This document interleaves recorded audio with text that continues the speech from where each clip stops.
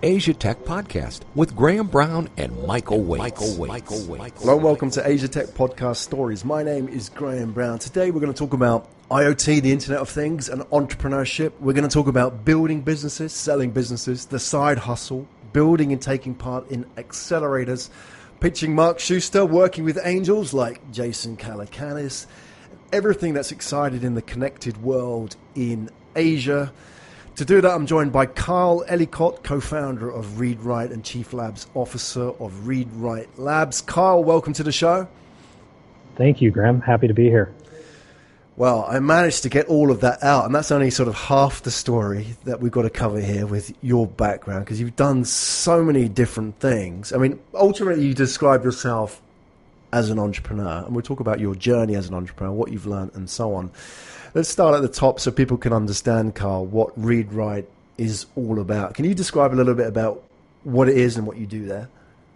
Yeah, sure. So ReadWrite was the very first media publication to come online back in 2003, very focused on the raw guts and insights and how-to around innovation at the time. And it was the first and leading blog and publication online.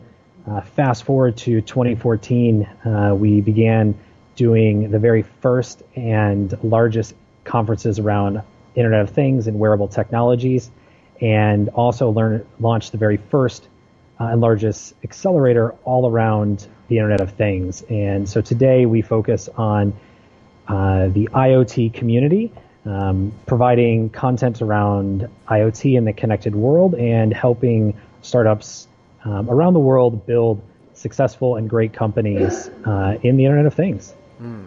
So when you started out, your focus was on innovation. So that's quite a wide remit, isn't it? But how did you then refine that and be, the leading publication for IoT? How did that all happen?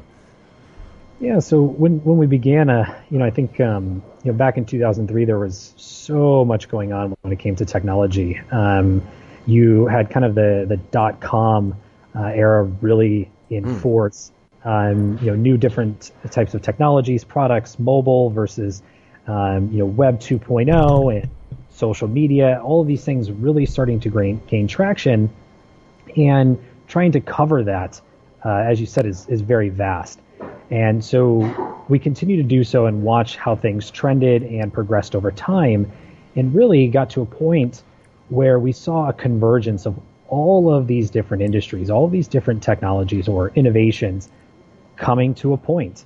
And that point really led into what today is now called, the Internet of Things or the connected world.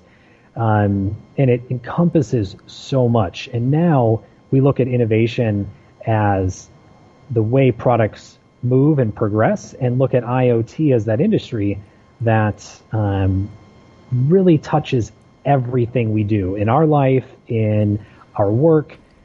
Every industry is affected by the IoT or by the Internet of Things. And so because of that, we've put a heavy focus on kind of owning that area. Yeah.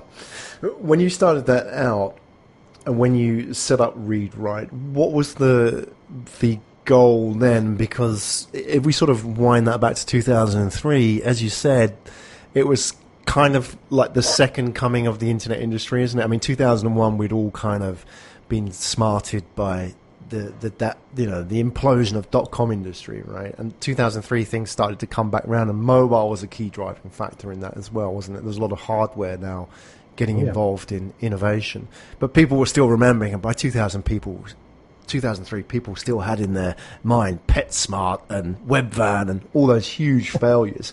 So their appetite maybe wasn't as, they may be a bit more risk adverse back then towards innovation than they are today. I don't know. You were there right in the middle of things in 2003. Was it in San Francisco at the time? Tell us about what the attitude was like then and what the scene was like back then.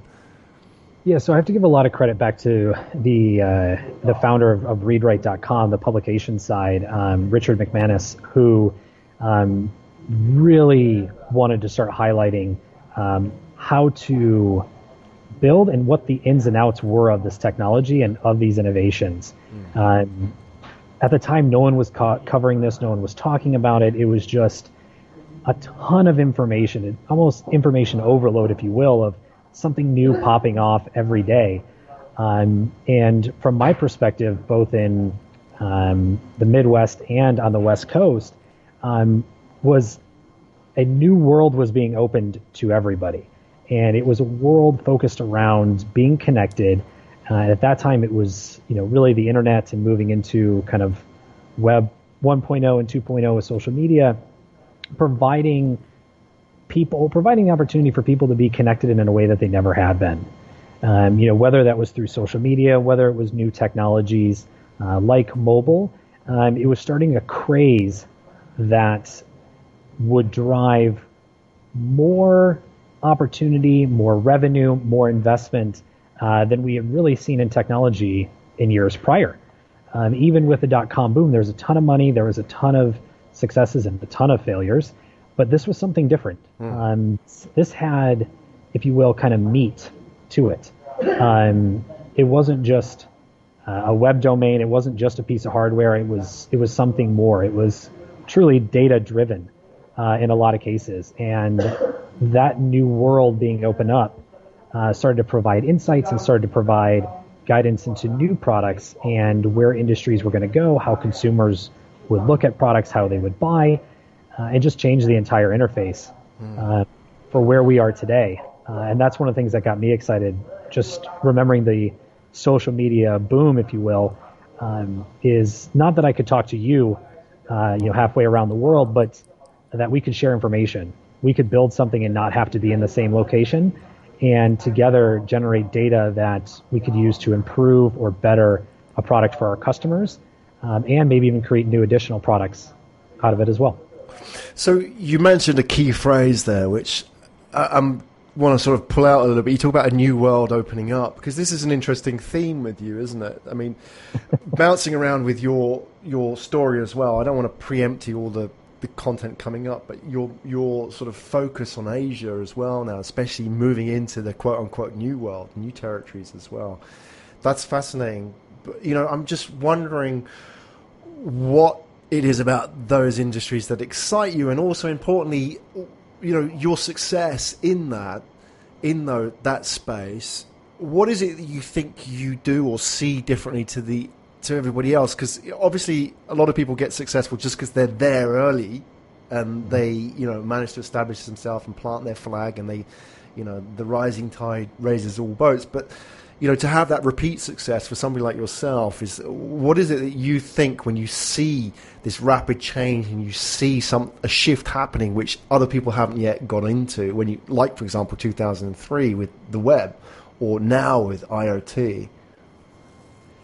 Yeah, it's a great question, and I wish there was a secret sauce that I could give to everybody. But I think is really just starts when I was young. When I was young, I got into technology very, very early, and fell in love with it, and wanted to do nothing but consume every bit of technology, innovation, anything that looked like it was going to be something new and futuristic. And from that young age, I just literally consumed everything I could. And because of that, I started researching, getting involved, kind of dabbling in several different industries, which really probably gave me a lot of different knowledge. And from that, I could understand how to piece it together and start to look at different industries and how they may work together and how they may come together. Right. Some of my experience that would be a little odd is, I worked at a fashion institute or university, and there, saw the opportunity for QR codes, augmented reality, saw the opportunity to bring in, social media and new ways of web development where other people weren't yet jumping in on that. And I don't know if it's, to be very honest, if it's just luck, the way my mind works, or just all the education that I try to consume myself with. But when it came to IoT, that one's a little bit easier. Because I had been in all these worlds, I had bounced between hardware, software, social media, entertainment, media, events, you name it. I had been in all these different areas and watched it all start to come to one area. And a lot of that was all focused around data. And as I saw that, my co-founder and I were talking about this kind of convergence of industries and technologies and all of it being centered around data. And that's when both of us realized the power that was going to create both wearables and then the Internet of Things industry. So it was just kind of keeping a watchful eye and educating myself throughout the process. Yeah, I mean, going back to your point in terms of what it is, well, the secret sauce, we don't know, but there's something curious, isn't there? I mean, you talk about how your mind works, and there's something which you see, and you have this history as well, where you say bounce between many industries like publishing or fashion and so on. And if you look at people's career paths, they're either the type where somebody has just focused purely on a very narrow band and been very, very good at that narrow band, like, for example, being an engineer and becoming a software engineer and just focusing on engineering all their life and building up that experience. Or, like yourself, you have this sort of general knowledge, right? This generalist approach, which is you see these patterns between these industries, and that then means that when something comes along and connects them all, like IoT or the internet or blogs, that's something really powerful to you, because now you can see a pattern that worked in publishing, a pattern that worked in fashion, a pattern that works in the internet, and connect all this thing with this technology. I think that must be really exciting. So if you indulge me a little bit, because I want to go back to that point when you said you were very young and consuming technology. I mean, every kid uses technology, right? But what were you doing? Because I don't want to put you on the couch here and analyze you, but I'm just so curious, right? What were you, the younger Carl, what were you doing with technology? Yeah, so I think, there's a lot of stories I could tell from when my lovely parents put me in a robotic programming camp when I was really young to when I decided to really start my very first business. And that came from me wanting my first computer and my parents telling me, well, to do so, you need to get a job. You need to, make money. And so I did, and made a little bit of cash to figure out all the pieces and components I needed to get to build a computer. To me, buying a Hewlett Packard or a Compaq or a Dell computer off the shelf, to throw some legacy names out there, just wasn't as fun. I wanted to understand the raw guts of how this technology worked. And so as I did that, I put my first computer together, I hit power and nothing happened. So I started tweaking with it, learning how to diagnose it. And then next thing you know, I realized I had something. And so I started working my first company and building hardware around desktop, laptops, computers, and network infrastructures for people within my city, then within the community, and then within the states, and kind of a tri-state area at its peak. And what was one of the big drivers outside of technology is that there were a lot of people in the area I grew up in who wanted a computer but couldn't afford it, maybe had never really had a reason or understood why they needed a computer, and all of a sudden they did. And I was able to not just build brand new computers, but take old computers apart and start putting them back together with different components and providing them at a discount to someone to have their very first computer. Carl, I think it's important that you tell the listeners how old you were when you started this business, because that kind of puts it into context, right? Yeah, so I was about 14 years old, and I did that almost all the way through college. Wow. And it was, it started off as a hobby, and then it got real. And during that time, I bounced into software, working with web design, and really got deep into creating websites for local small businesses, for friends. I remember in college, before Facebook, before we had access at our university for it, my friends and I would want to share pictures, would want to talk about what was up and coming, and so I built a website for us to share that information. Here we go. The Facebook that never was. Yeah, and then Facebook popped up, and I was like, oh, thank gosh, I don't have to take years to upload these photos. Right. Thank you very much, Mr. Zuckerberg. But yeah, so for me, it was at a young age, it was diving into hardware, and I was lucky and fortunate enough to have people in my life, very much my family, who encouraged me and influenced me to be an entrepreneur. Yeah. My father, my grandfather, my great-grandfather, all of our family have entrepreneurship in them, and it was a lot of that support that had me get started young and continue throughout. Yeah, it's fascinating, isn't it? When you talk about the family backgrounds as well. I mean, families come in different stripes and so on, but that lesson that your parents taught you, that okay, I want a computer, and they said to you, you have to get a job. I mean, I'm curious now, kind of how do you think that was sort of the genesis of your entrepreneurialism? Do you think that lesson had taught you a lot? I mean, it seems such a small, innocuous thing, but we're talking about what you've achieved since then with Read Write and so on. That how that sort of impacted you at an early age, and all, because it's so important, isn't it, in terms of how do we nurture that kind of talent in the future? People think, oh, you've got to put them through an MBA program and so on, but maybe it's those small touches like that have a real impact on people.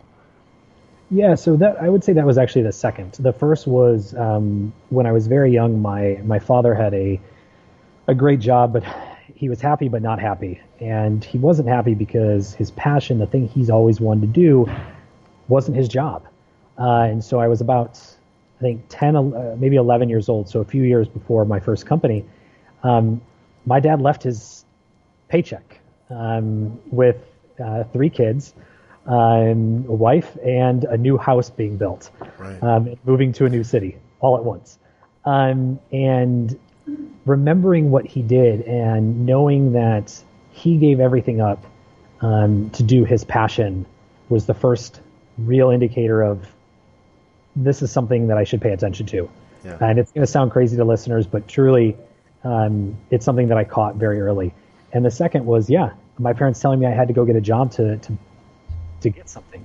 You really learn the value of a dollar, and learning that at a young age, I worked my ass off to get that computer. I bet, yeah.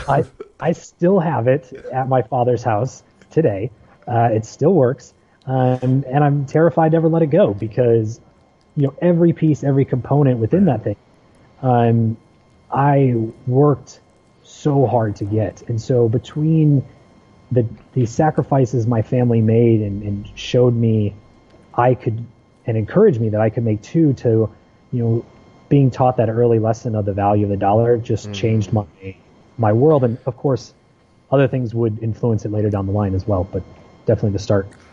Yeah, and it's interesting to see how that sort of conveys in now you are actively advising startups. So you have Read Write Labs, which is your accelerator program, right, for IoT and connected world startups. So I imagine you have a lot of young people coming through, not necessarily young people, but I suppose young in business is the word I'm looking for, that, people coming through the accelerator don't have your kind of experience.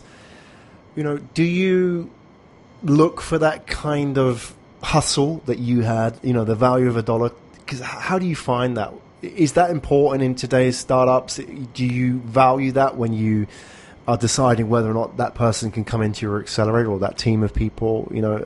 Oh yeah, that's great. They had that sort of early experience and maybe they haven't been exposed to it and so on. How do you put a value on that? How do you quantify it?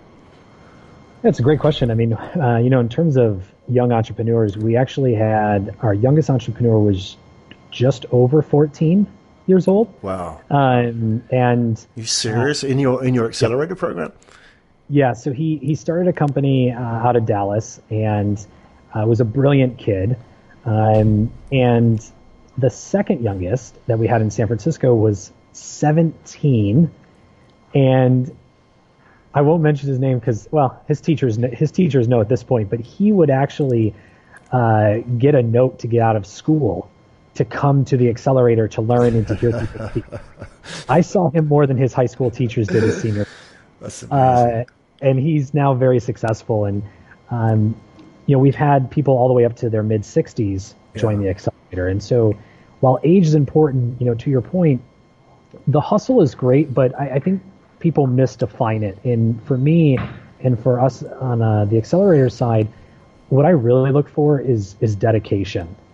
The hustle will come a part of it in terms of, finding your first dollar, raising money, getting your first customer, putting your name out there. All of those pieces come into play, and not every CEO is made for that. Sometimes their co-founder is, or vice versa. But really, it's a team that's dedicated to see out what they and us are investing into. When you come to any accelerator, ours or any others in the world, if you're not dedicated, if you don't really have plans to give everything you have to see that idea work until it doesn't, and even then trying 15 more times to make sure that it really doesn't, you really need to take a moment and pause and understand if an accelerator is right for you. How do you measure that dedication? For somebody who runs an accelerator, every guy who rocks up and does the pitch to you is going to tell you that they're never going to give up and this is their thing and this is their game changer and so on. What are the signs that you look for beyond that sort of veneer of saying what you want to, they think that you want to hear?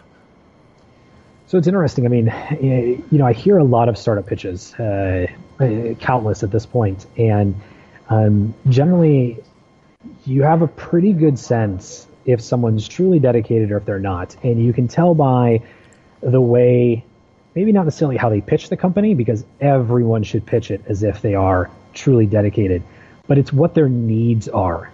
Where are their weaknesses versus their strengths?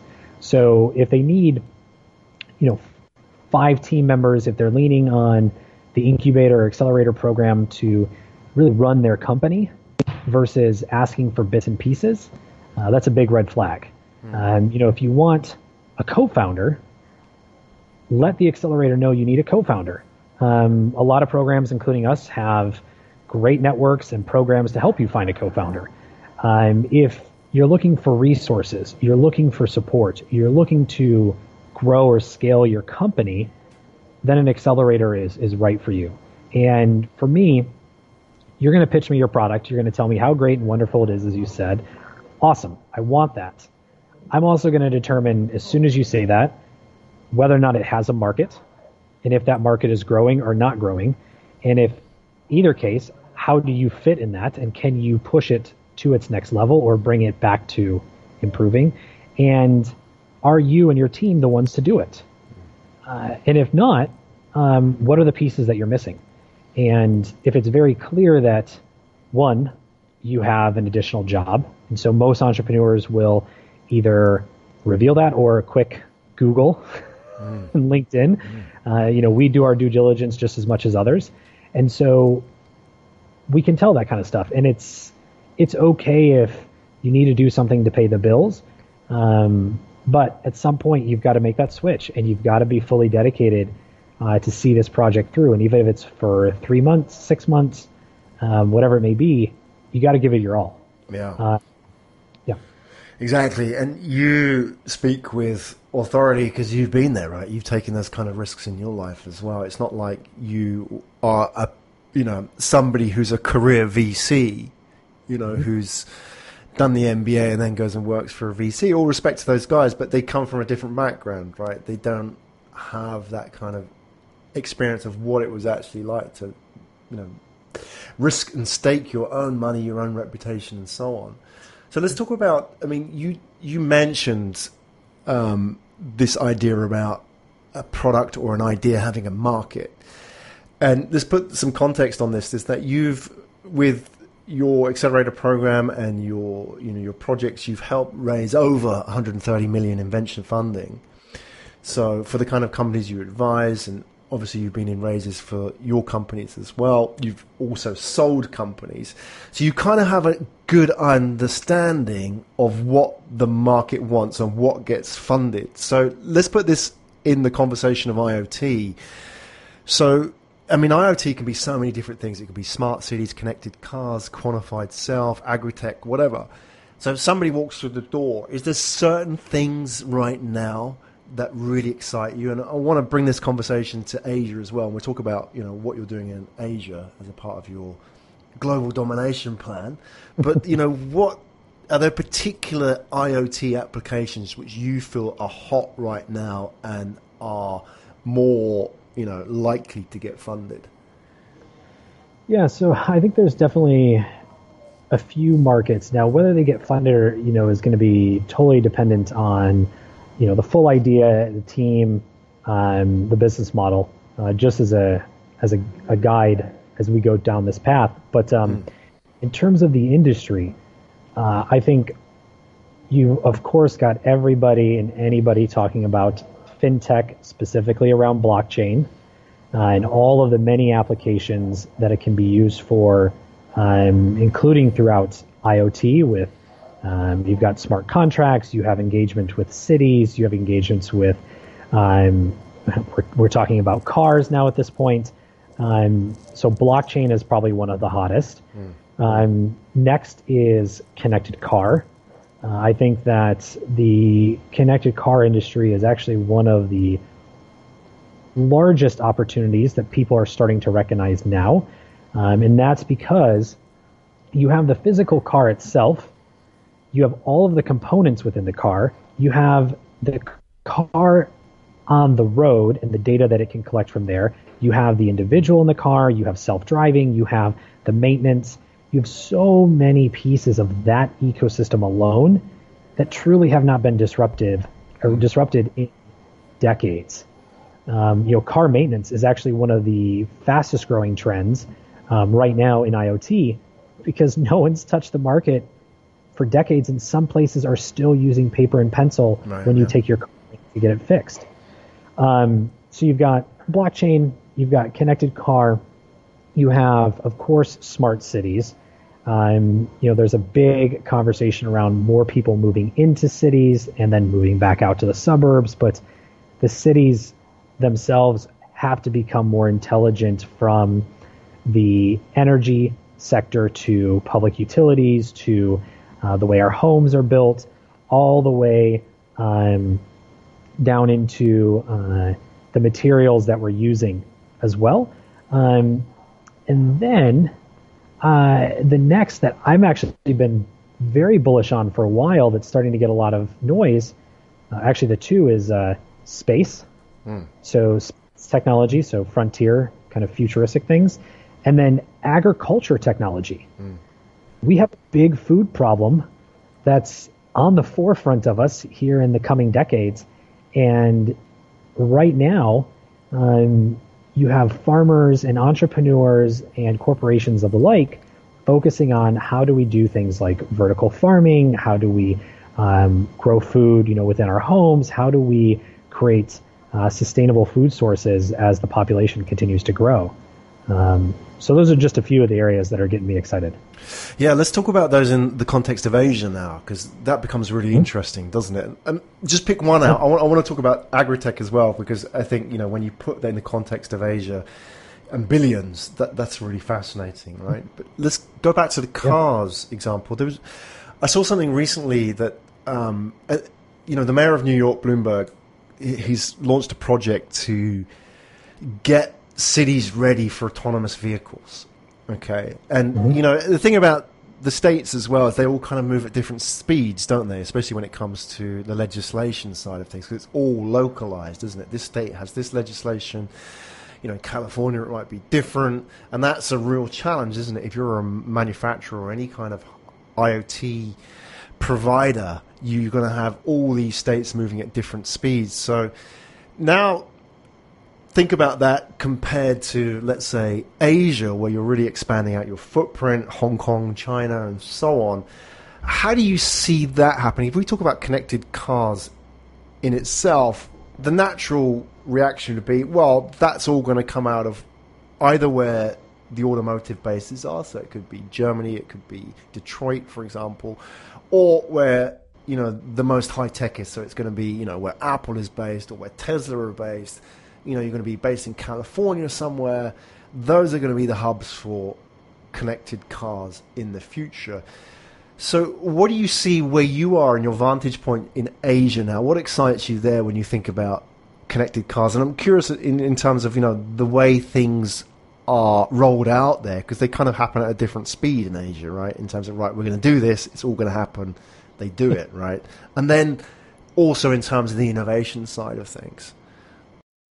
So it's interesting you mentioned New York, mostly because in the U.S. you had cities fighting over the chance to be the first, kind of connected car or leading self-driving state or city.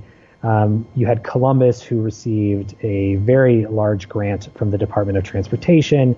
You had one of the very first kind of fake cities created in my hometown in Ann Arbor, Michigan, and the greater Detroit area.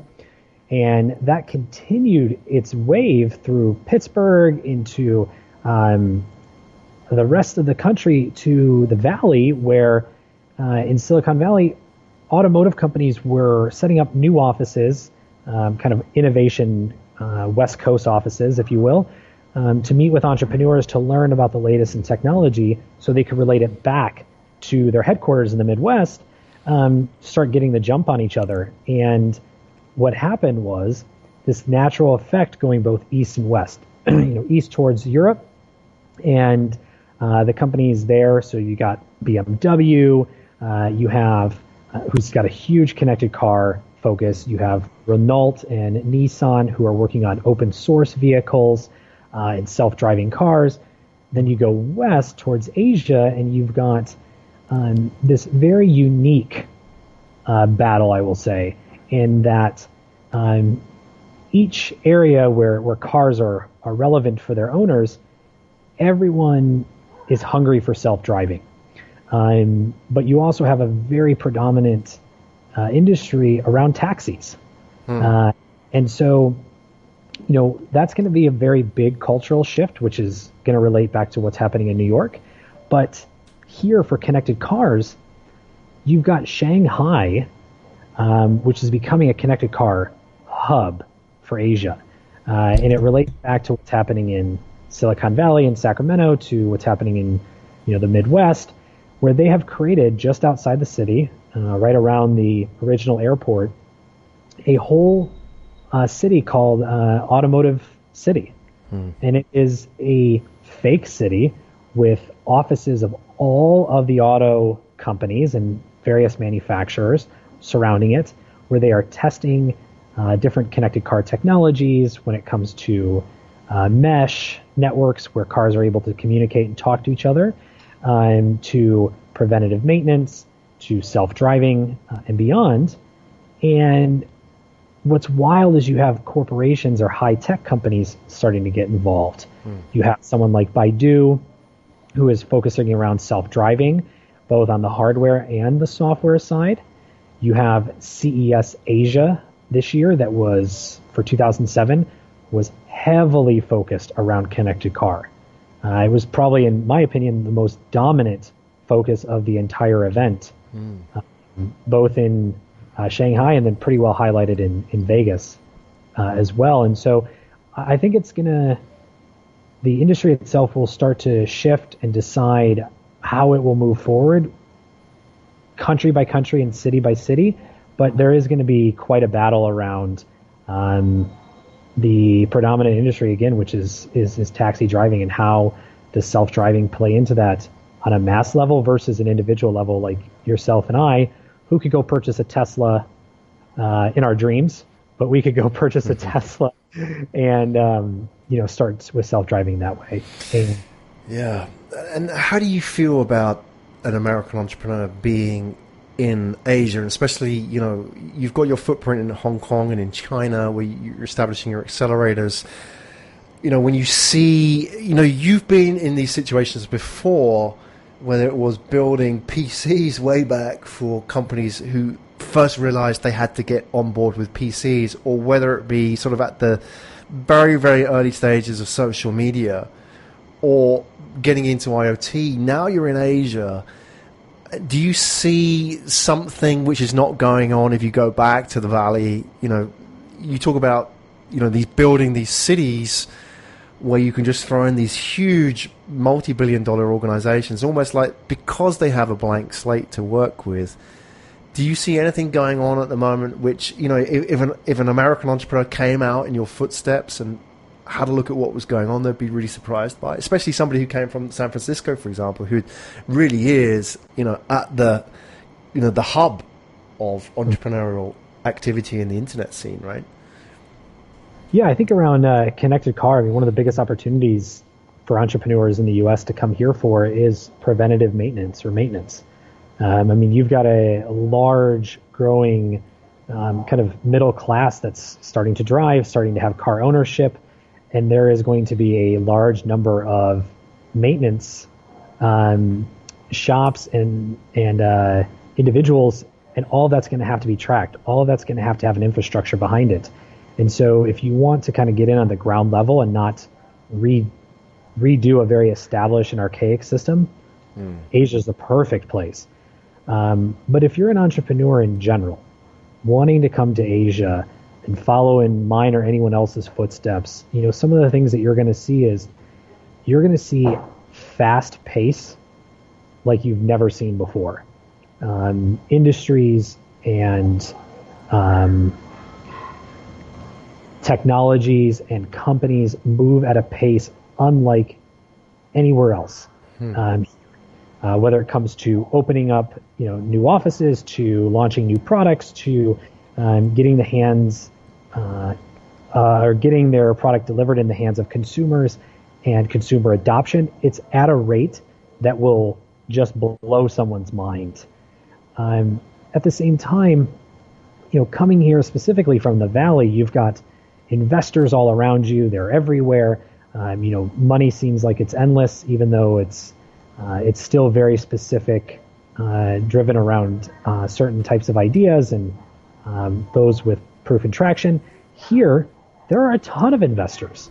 There are a ton of investors looking at investing in great quality companies, and they're everywhere.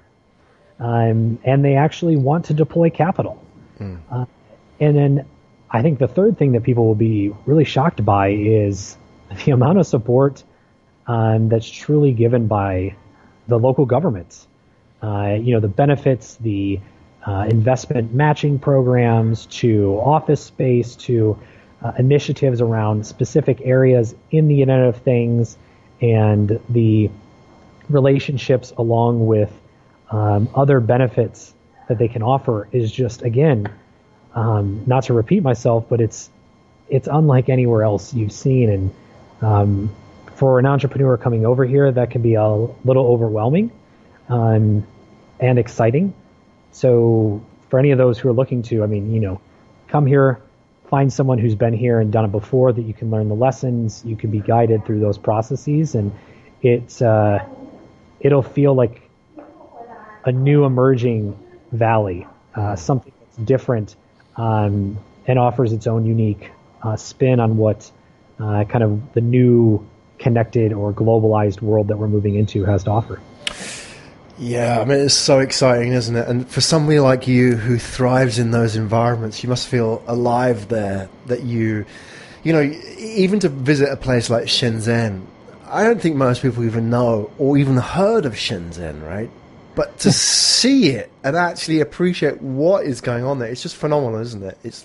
And what they've also got planned for the city, it's really just indicative of what is happening there. And I'm not saying it's better or worse or anything. It's just, to broaden people's horizons and see, beyond what people, assume is just the normal sort of entrepreneurial world, right? There's a whole big world out here, and people will be surprised to come and sample that, and not be afraid as well to take a leap and get involved. And obviously, there's people like Kyle out there as well who can help people get settled and get established. And Kyle's, your ecosystem, I think, is great, especially if you're in the IoT space. That's something that people can plug into, right? And I think that is of a real bonus, because you're not only bringing that ability to plug into a wider ecosystem, you get access to that knowledge that you can bring from other markets and so on. And that's something that's been your theme, isn't it? Coming from these different markets, different verticals, you can see patterns which will work in something where,